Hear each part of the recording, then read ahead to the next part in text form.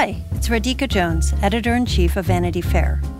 If you love digging into the week's political headlines, subscribe to Vanity Fair. Our reporters take you behind the scenes of some of the biggest stories from the campaign trail to the halls of Congress. Just for our Inside the Hive listeners, save 15% on a yearly digital subscription to Vanity Fair with promo code POD15.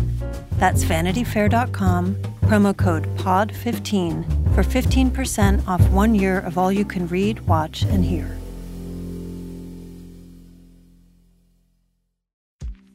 AI is making waves in every field it touches. President Biden is now on TikTok, and the election draws closer each day.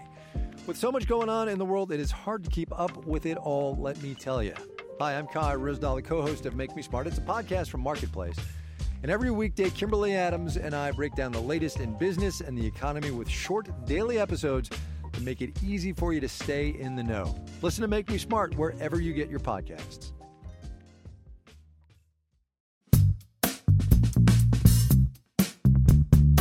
Welcome back to Inside the Hive. This is Emily Jane Fox. I'm here solo this week. Joe is on deadline, and I am bringing you a very exciting interview.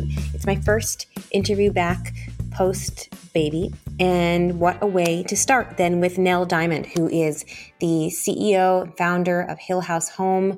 It is a linen brand, but I think that they're best known for a little item known as the nap dress. I'm sure some of you are familiar and some of you are unfamiliar, but it is sort of what it sounds like. It is a dress that became incredibly popular on Instagram. If you have or are or know a woman between the ages of 18 and 40, I would say it is sort of a ubiquitous item.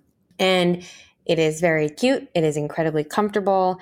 And beyond that, I think it's a very interesting case study of a brand and a product. Nell is incredibly sharp and savvy, and she has met the moment of how customers shop and met them exactly where they are.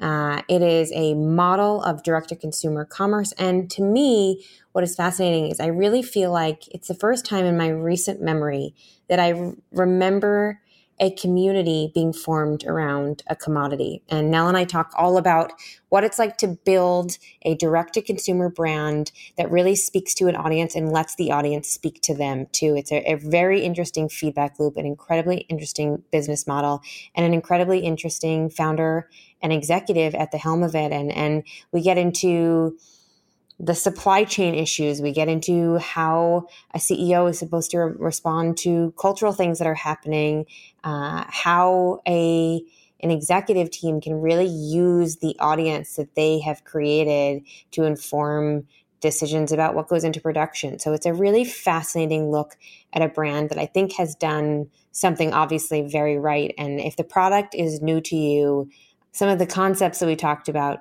shouldn't be. And I just think it's a very fresh look at things that we talk about a lot on this podcast and things that we will talk about going forward. So I'm really excited for you to jump in. Joe will be back with me next week. But for now, enjoy this conversation and maybe get yourself a nap dress. We will see you on the other side.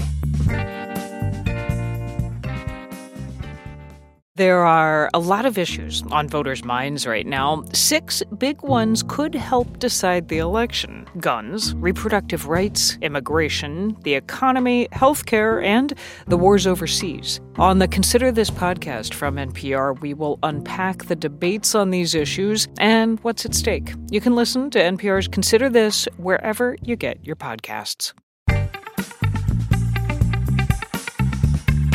I am here with Nell Diamond. I'm so excited to have you, Nell, because you are sort of an icon to a certain generation of millennial, Gen Z, city-dwelling or adjacent women who are very online.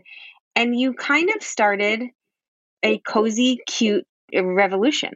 Oh my gosh, that is incredibly kind. The part of that I identify the most with is very online. I am certainly very online. Well, being very online has completely transformed your business. And I think for those people who aren't in the demo, who maybe aren't as online or married to someone who's been wearing a nap dress for the last 2 years, can you just describe what a nap dress is, what Hill House Home is, and how did you come to create both your brand and this item that has started a revolution? Oh my gosh, yes. Okay, so first I'll start with Hill House. So I founded Hill House in 2016. It's now 2021. Right out of business school, right out of college, I went and worked in finance as an analyst. I loved the experience, did not love the subject matter. So went to business school with kind of the idea for Hill House Home. And then right after graduation, launched the business, which was a wild, crazy ride. 2 weeks after I launched the business, I found out I was pregnant with my first child, Henry, happily married, and we'd discussed children at some point, but it was definitely a surprise. And that same day, my first employee quit. So had a fun couple months, running all the this things business. at once. Yeah, running this business, dealing with hyperemesis and pregnancy and all of those crazy things. And I joke that, so I was 27 years old, and in New York, I feel like that's being a teen mom. My friends were literally at the club. When I told them I was pregnant, they were at a club. So it was you were basically the youngest person ever to give birth who I know. I know. Meanwhile, it's such a New York thing that's but it's pretty funny. So I started Hill House in 2016, and then kind of fast forward to things in my life always happen around babies. It's pretty funny. But fast forward to 2020, a week before New York City shut down, I found out I was pregnant with twins. So I was already totally blown away by this craziness of seeing, 2 little babies on an ultrasound. And had been hearing from friends I think you should probably wear gloves outside and wash your hands a lot. They're sing the happy birthday song when you wash your hands. And then all of a sudden New York shut down, and I had, this business that I had been growing for at that point, 4.5 years, and, these 2 babies. And then, baby on the outside too, my son, who's now 5, Henry. And it was a really, wild, crazy, humbling experience, to kind of carry the business, carry the twins, and my family through that period. We were tremendously lucky in so many ways. But the funny part is that, in that period, I think that the business itself, Hill House, really grew in a way that felt incredibly exciting and humbling at the same time. I remember there was this moment when I was sitting in my window desk, as I affectionately call it, because I worked from home for 18 months. I was sitting in my window desk, and I had always pictured the moment when I would first see somebody wearing one of our products in real life. And I was on a conference call, and I saw somebody on the street outside my bedroom window wearing a nap dress. Did you lose your mind? Screamed through my computer. I was probably on the phone with a bank. They're like, babe, we just need your PIN number. We don't need you to have a heart attack here. So it was just this incredible moment. And it was so funny because so many of those moments happened while I was inside. So the nap dress, I can give you kind of the background on the nap dress. Basically, Please. It's a misnomer. So everyone, when we first came out with the nap dress, we had, people would be like, well, who's napping? Who gets all this time to nap? And I'm certainly not me, and certainly not any of our customers. They are not napping.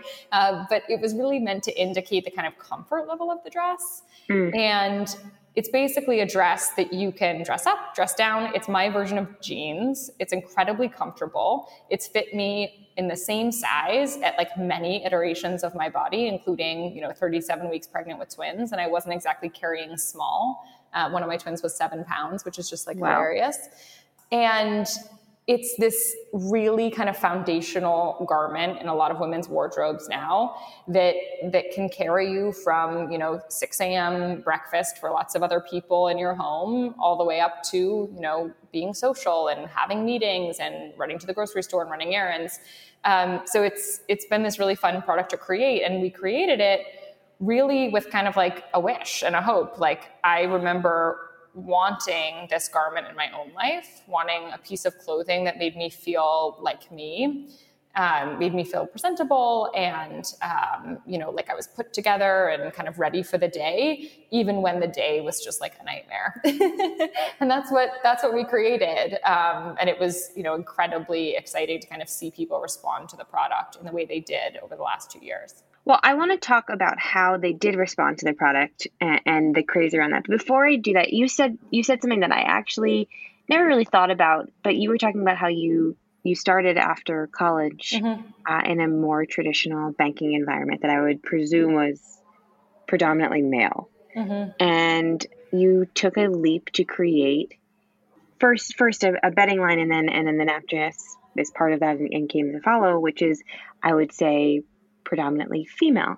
And it just makes me think it's always a huge leap to start a business, but I don't think the people who you were working with are the kinds of people who would take a nap dress seriously. And so I think that the risk is even greater. How did you wrap your brain around taking that kind of risk, particularly in something that maybe the people you were working with wouldn't take as seriously? Now I'm sure they would eat their words, but that's a hard thing for a young person or an old person to do.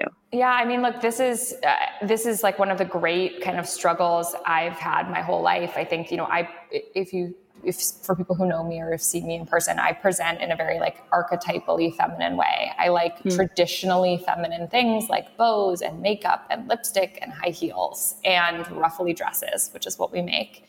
And I've always been that way. My mom and dad joke that I like came out of the womb that way. I, like begged to like wear little play dress up heels and dresses and makeup, like at a very young age. And both my mom and my dad were so incredibly supportive in this in such an affirming way. I think there's a tendency with everything female in the world, right, to say that, oh, that's not serious. And if we want to raise like a smart, educated, empowered daughter, she shouldn't care about, bows and frilly things. My parents kind of did the opposite. They really saw it as an expression of my creativity and me figuring out like who I am as a person at such a young age. I think they saw that I like really was trying to figure that out and wanted to make a point of it. And so they let me do it. And my mom and dad like protected me fiercely with that. But I think at the same time, your parents can't protect you from everything. And I definitely feel like there was so much friction throughout like my whole high school and college and then early career moments with like who I outwardly presented as and the nuanced person I am, which is true about everyone, right? Like I'm so much more than how you might like initially perceive me. And that was really difficult for me. I think I felt like I had something to prove, right? And I think that's a huge reason why I went into finance. I wanted people who might look at me and say like, oh, she's a silly little girl, to say like, oh, actually she can do this. She can do this, intense quantitative, like mathematical stuff. She can talk about things that are deemed serious by society. And it was a huge moment for me when I realized that I was still really operating under this guise of patriarchal thinking that quantitative things were for men and other things weren't. So I think that when I was able to really pursue my serious side or my more academic side in a field that I truly love, which is, fashion and home and consumer products. It's been like one of the most empowering discoveries of my life that I can combine all those things because I'm as I said, a nuanced person. And it's been, a really wonderful kind of early 30s, late 20s discovery that I can do all those things at once. Well, I think as you discovered that and then built a product around all the nuances and all the multitudes you contain, I think that that's part of the reason why the nap dress has caught on. I mean, I have worn my nap dresses on television to talk about matters of national importance, right? I have worn them when I was pregnant. I've worn them when I'm feeding my child, and I have worn them in very serious professional settings. I've worn them with my family. I've worn them on dates. And I think that the customer contains multitudes, and they can want to look like the girliest, frilliest, most comfortable version of themselves and also do serious things at the same time. And so I think you've made a product that speaks to this moment of women accepting I can be a woman and I can also do all the things. And that is part of the reason why I think it has caught on. Well, I think there's this really key point to me that, gender equality is not the absence of gender, right? It's not like removing anything that's archetypally feminine. it's, everybody performs a different version of, their own gender. And I believe everybody should have the freedom to do that. And we all get to kind of figure out what that like perfect equilibrium is for each of us, the same way we figure out like whether we like toast or, bagels. Like it's like a kind of wonderful discovery of your own taste. And I think that's been so crucial to me. And I feel like it's really incredible to see all the women, as you mentioned, like doing, women and men and people of all genders doing, different things in our products. I think it's like, it's not the person, it's not the nap dress, right, that defines you. It's what you're doing in it. It's like the person themselves. And I think that's been so cool for us to see, as you mentioned. Like, we had, doctors and nurses during the pandemic, like wearing their nap dress to like go do something like very important and essential, the same way that, we had mothers nursing new babies, which is also something incredibly important and essential. So I think it's been like a really, my friends like make fun of me that I make this all so dramatic, but like, it's been, the most humbling experience of my life to like watch that happen. Well, what a cool thing to see people coming into their own in a product that you've made. And I think for the first time in my recent memory, it really feels like you've created a community around a commodity. And that's a very hard thing to do. It stands for something so much more than just a dress, than an item of clothing. And I think that speaks to a number of things that were happening at the same time. And I sort of want to break all of them down. Yeah. We had a global pandemic in which people were intensely focused on being comfortable and inside, right? And the nap dress is probably the most comfortable and cute item I own at the same time. And I would just imagine in that moment when people are A, intensely interested in being comfortable and cozy, B, extremely at home, and C, extremely online, where you guys are direct to consumer, and direct to consumer, as people were more interested in being comfortable at home, direct to consumer was exploding because no one was going into stores. So it's sort of this perfect storm that led to your explosion. Is that right?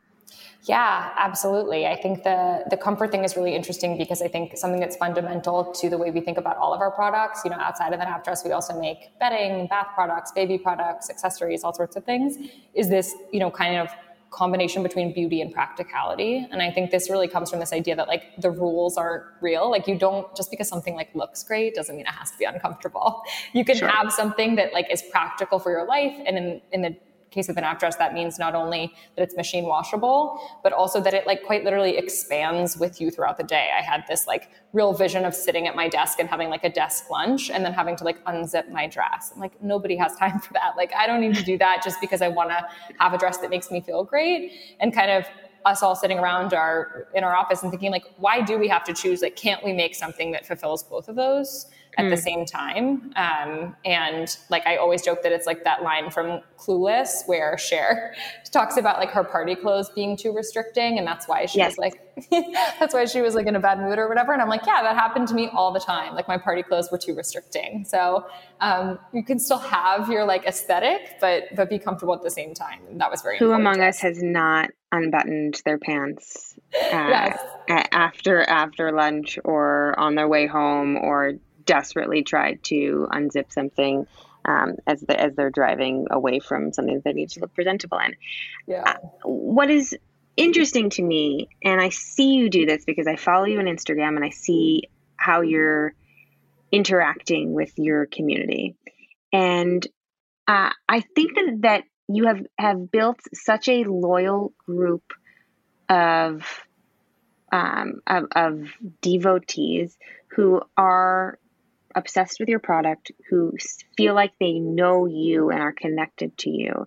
But I think that must be a very valuable thing to have such engaged, devoted people. And I see you giving sneak peeks of things to come and making people feel incredibly included in the process of designing this. And I'm wondering if that's a conscious thing, and also how you use the feedback and the attention from the people who are your true customers in deciding what comes next, what patterns you want to go for, what shapes you are, people are just dying to have more of, or how they're styling that. Are people putting on cardigans, so you're deciding to make more cardigans?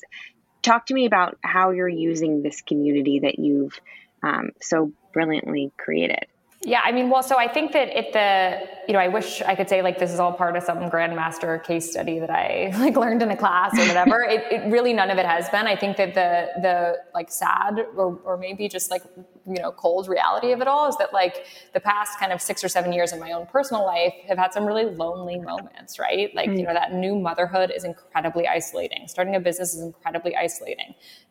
There were several years where I spent, significant numbers of nights in the hospital with my mom dealing with breast cancer and was truly, really isolated from, I felt like, the world. And I was so grateful to have Instagram as an outlet in those times and to have people to connect with, especially this past kind of 18, 24 months.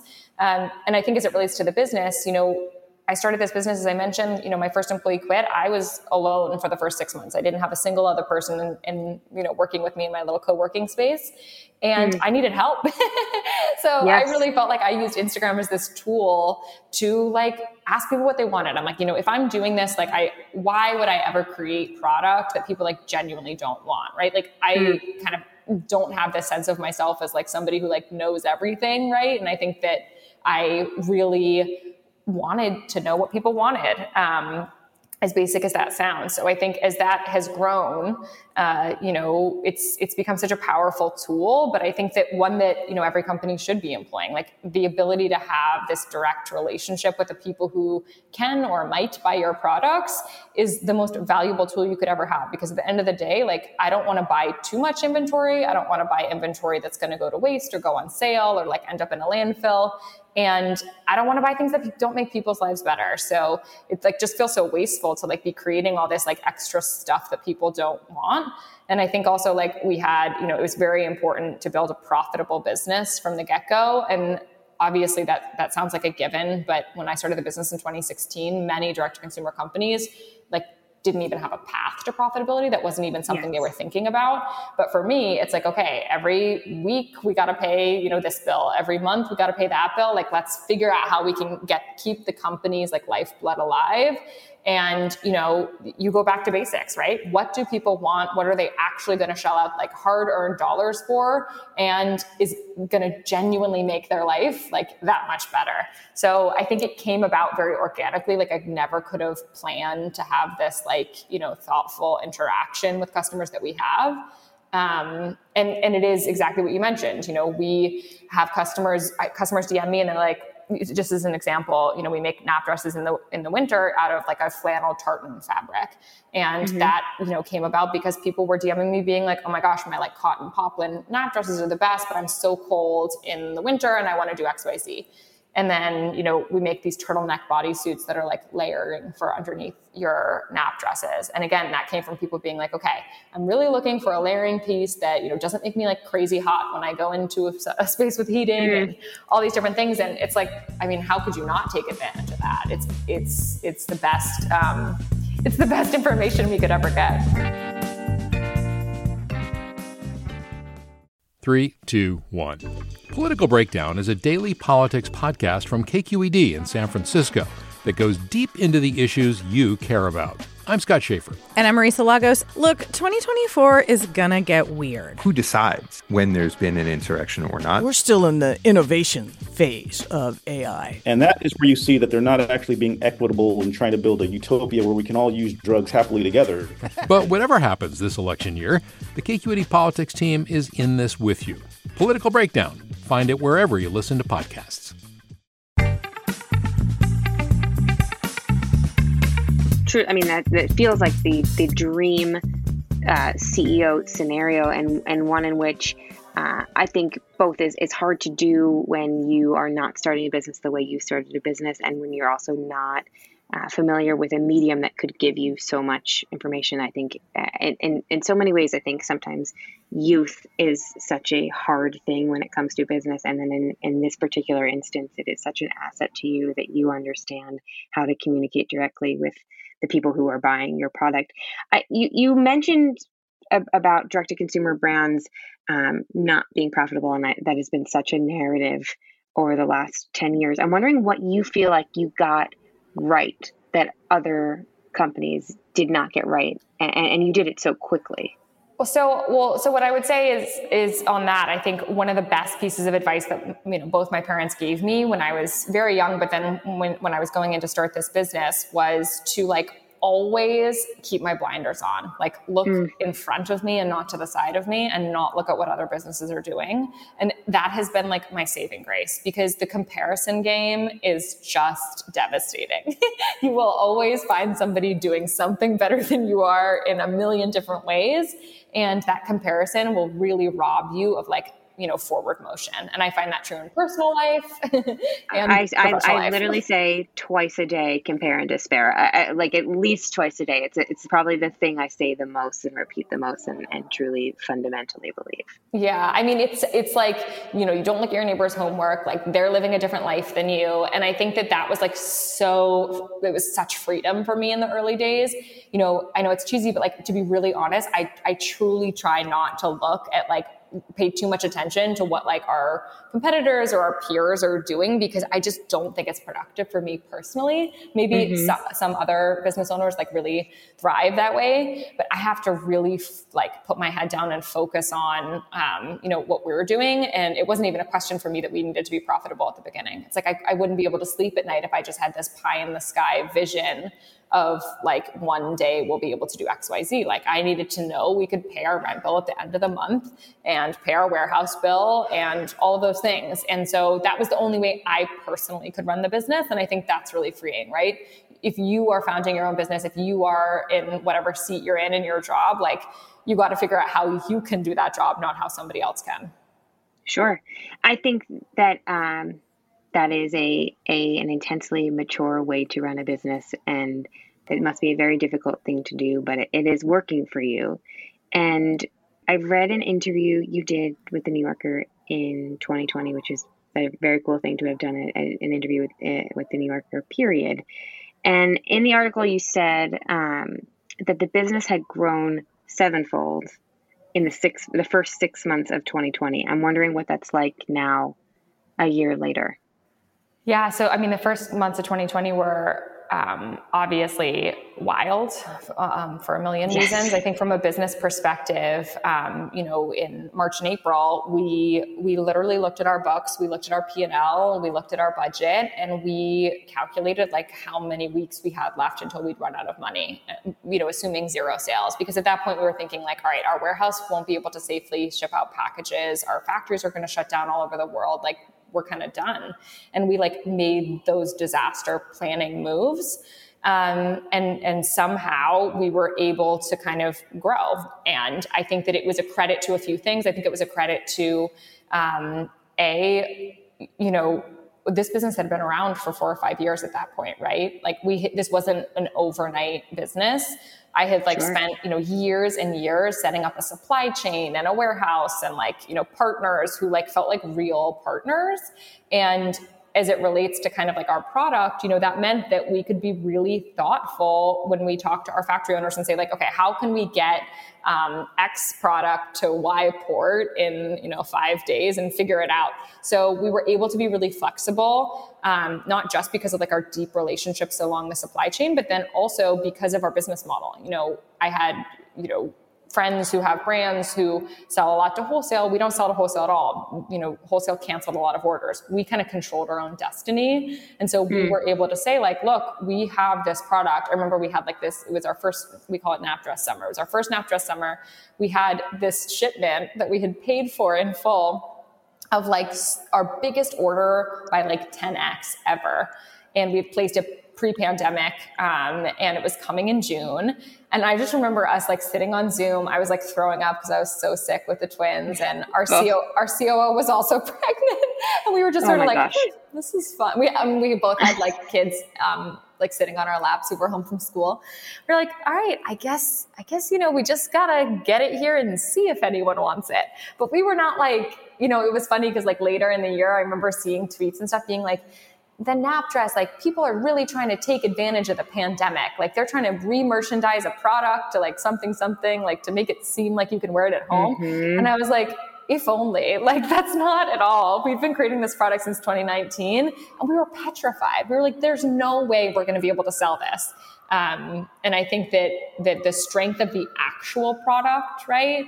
So like everything against what, you might be taught in like marketing classes, like the actual product was what sold itself, right? We had people, we called it the group chat effect. Like we were spending like less than 1% of our budget on marketing. We spent almost nothing on marketing for that entire year. And it was because people were texting each other in their group chats, sharing it on Instagram and saying, okay, I put this on for Zoom this morning. I had woken up 2 minutes before and I felt great. And I like looked professional and I loved it. And that's it, right? And so I think that taught me like the most important lesson that I'm trying to take into consideration now as we build more products, that like nothing matters if your product isn't good. Nothing. Like if your product isn't good, you can have the most genius marketing minds, all the budget in the world, and like customers will know. They just don't want it. If they don't want the product, then you're done. Well, you've built such a strong foundation for your business and such a rabid customer base on word of mouth. I remember the first time I wore a nap dress, it was actually the day after I got engaged, and we had some friends over and I wore a nap dress and I felt like the best version of myself. And we only had, it was right at the beginning of the pandemic. And so it was like maybe the first time we really even saw our friends out in our backyard. And I think there were 3 girls here and they were like, what is that dress? Oh my gosh. Where do I get one? And it truly, like, I think all of them ended up ordering the same exact nap dress. And it was, I saw and witnessed the word of mouth effect in that. I want to talk to you about some of the things that you just brought up, but I have to stop you as you spoke about your supply chain and how hard you worked in it. And I have to think supply chain is such an issue for every business owner right now. I feel like I get 3 emails a day from various e-com platforms being like, if you want something in time for Christmas, order it now because it may be sold out or it may take forever to get there. So are you guys feeling any pressure of the supply chain madness that's happening right now? Yeah, absolutely. I mean, we've been definitely feeling it for, over a year now. I think it's just a totally, changed world, and you feel it in different ways, right? There are so many ways people say supply chain, but like that includes everything from like the last mile delivery from our warehouse in New Jersey to somebody's doorstep on like 72nd Street. And it includes like, deliveries over the ocean. So I think that, it's so funny how motherhood and entrepreneurship like overlap so much for me, but all of this has just been like, the key word is just patience, right? In the face of like things you can't control. Like there is no part of me that can control the port traffic of a boat coming in from our factory and trying to get through customs in a pandemic. There's no part of me that can control that. What we can control, and I think this is what our team really tries to focus on, is how we tell customers, like how transparent we are about it, how easy we make it to, return an item if it came, or cancel an order if like the date is now just not going to work for them, how we communicate pre-orders, all of those things that we can control, we try and focus on those. And I think that's been, like taking back those like small moments that are within our power has been like the only thing we can do, and allowed our customers, I think, to have like a little bit more of a like open and honest relationship with us and our customer service team. But I mean, certainly patience gets tested. I mean, there's just sometimes nothing you can do. We had a shipment that of nap dresses that was on the ocean for literally 4 months. We were shipping it by sea for 4 months. And in that time, we were able to like produce an entire new order of like the same product and ship it on a different boat and get it here, because some boats were just slower than other boats. And we made the best of it. Like our team internally was calling it like the bad luck boat. And then we found out that some of our customers, like, I think to a fault, sometimes we're like very open. So we've been calling it bad luck boat, like to customers who had a pre-order on that boat. And then this last launch, somebody was like, oh, I really hope we don't get another bad luck boat. And I'm like, gosh, we really have no filter. Like, what's wrong with us? But I think the fact that you are so open and transparent works in your favor. It makes me think of, I read this survey that Google commissioned.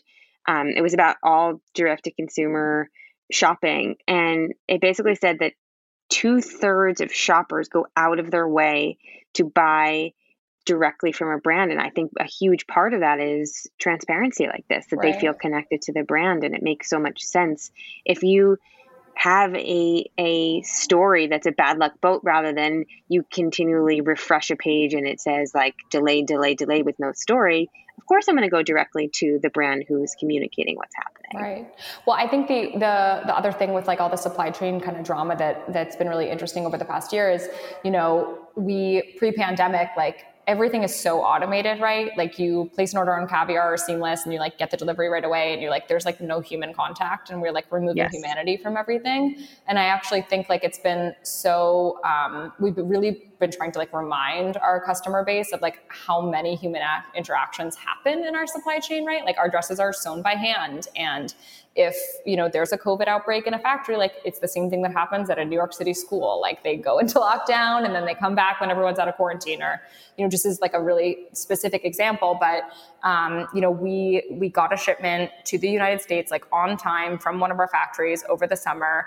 And then it was sitting on a tarmac at JFK for 2 weeks because there was not enough staff to unpack it. So it's literally sitting on the tarmac. And I remember just being like, okay, there are just so many human touches that go into every product that's made across the supply chain. And like, if you are able to have grace and humanity for like, your fellow neighbor and like, somebody like who's taking too long on the sidewalk walking in front of you, like that's the kind of compassion that needs to exist when you like buy products too. I think that, just being reminded of the humanity and everything like kind of makes it easier to understand what's going on. Well, speaking of humanity and being reminded of good things, the same survey that I just mentioned says that basically 2/3 of customers are interested in supporting direct-to-consumer brands because they feel like it's easier to identify what a brand stands for. And it makes me think so much that businesses now, companies are expected to be forces of good or at least speak up on issues that are happening that are beyond what they're selling to customers. And I think that is particularly true for female-founded businesses. Is this something that you feel an internal or external pull towards? I think about this a lot because there's sort of this vicious cycle around female founders where it's very hard to raise money as a woman. It's exceptionally hard to raise money as a woman. And oftentimes, in order for women to do that, they feel like they needed to found a mission-driven company, and then they're held to impossibly high standards because not only are they running a company, but they're standing for a mission. And I'm sure this is something that you must think about, and I'm wondering how you work your way through it or what your internal and external pressures are around it.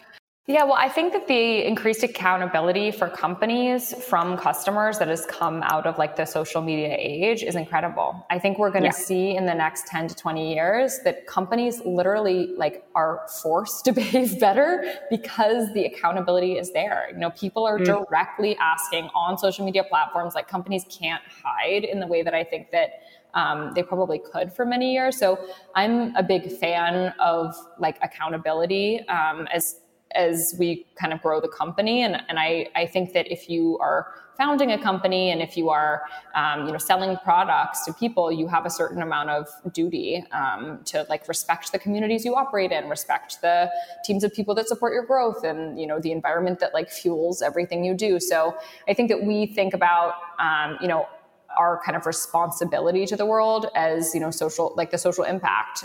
What is the impact of our business and our actions on the world around us? And we hope that our community will kind of continue to hold us accountable for that as we grow the business.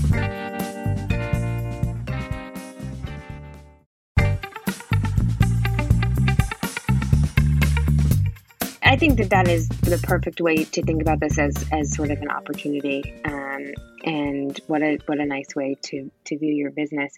My last question for you before I let you go back to running the empire is, where do you take Nap Dress Nation next? I know you are expanding in the products that you offer. You just had a recent what you call drop, but for folks who are not quite as online, it's a release of items at a specific time that people can find online, and they hotly await the items coming online. There are countdown clocks. It's a very exciting thing. So where do you see this going? I know you're opening another brick and mortar store in New York City. Are there plans to expand into other retailers? Where is this all headed?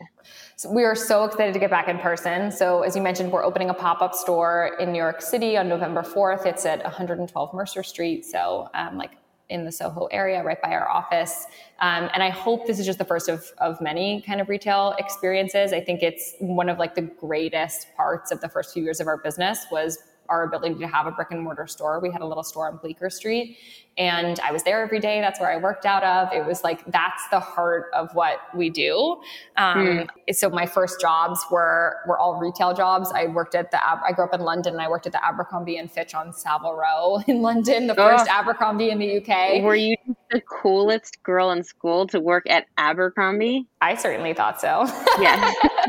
That was like honestly, I was like, all right, pack it up. My life's good. I've like made it. It was literally, I mean, this was the height of Abercrombie. I thought it was, the most iconic thing, and except for Topshop, which was my true icon at that point, but I did not get that job, in case you were wondering. The Abercrombie retail job was gold standard, except for the fact that you probably smelled like that cologne that I will never be able to get out of my nose. It just has lingered there forever. But yes, very, very cool. Yeah, smelled like that cologne. And I also had about 7 tank tops layered on top of each other and thought I was like iconic. How could you not? But so I feel like, in person is like what I grew up with. And it's, I think like such an incredible part of this business. And I also always say like, I would have started this business before the internet, right? Like, and that's because it's about the product. It's because I really like believe in the actual thing we're selling. It's really nice that we have the internet to do it. And it's nice that we have the direct to consumer business model to do it, but getting in person, like actually like talking to the people that are buying the clothes in person, trying them on, helping them style, like that's what I can't wait to get back to. So we'll do that with New York. I'm really hoping to open some more permanent stores in kind of the coming years. And then, I think one of the coolest things about the Nap Dress really taking off is that we feel like, we've been given permission to like bring that into other categories. So we're excited to continue to expand our home categories, but then also, new categories in kind of the fashion and lifestyle space. So our team has grown over the past year, and it's just a really exciting time to think about what else we can do in this kind of realm of like combining beauty and practicality at the same time, and allowing people to kind of figure out their sense of style, their taste, and really like live to be the best version of themselves. Well, we are so excited to see where you go next. And I'm just so grateful for you stopping by and spending the time to introduce more people to what you're doing. And we just can't wait to see where it goes from here. Thank you so much. This has been so fun. Such a pleasure. Thank you to my guest, Nell Diamond, and of course, as always, my co-host, Joe Hagan. If you can enjoy this conversation, please be sure to listen and subscribe to other great episodes of Inside the Hive. You can find these on Apple Podcasts, radio.com, or anywhere you get your podcasts. And don't forget to leave a really nice review while you're there. Thanks to our great producer, Brett Fuchs. And thanks, of course, to my sponsors. Please support them any way you would support this podcast. We'll see you right here next week.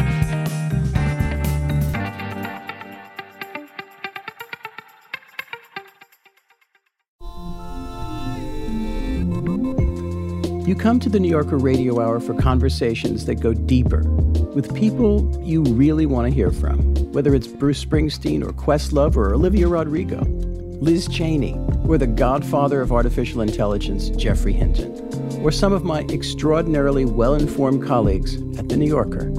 So join us every week on the New Yorker Radio Hour, wherever you listen to podcasts.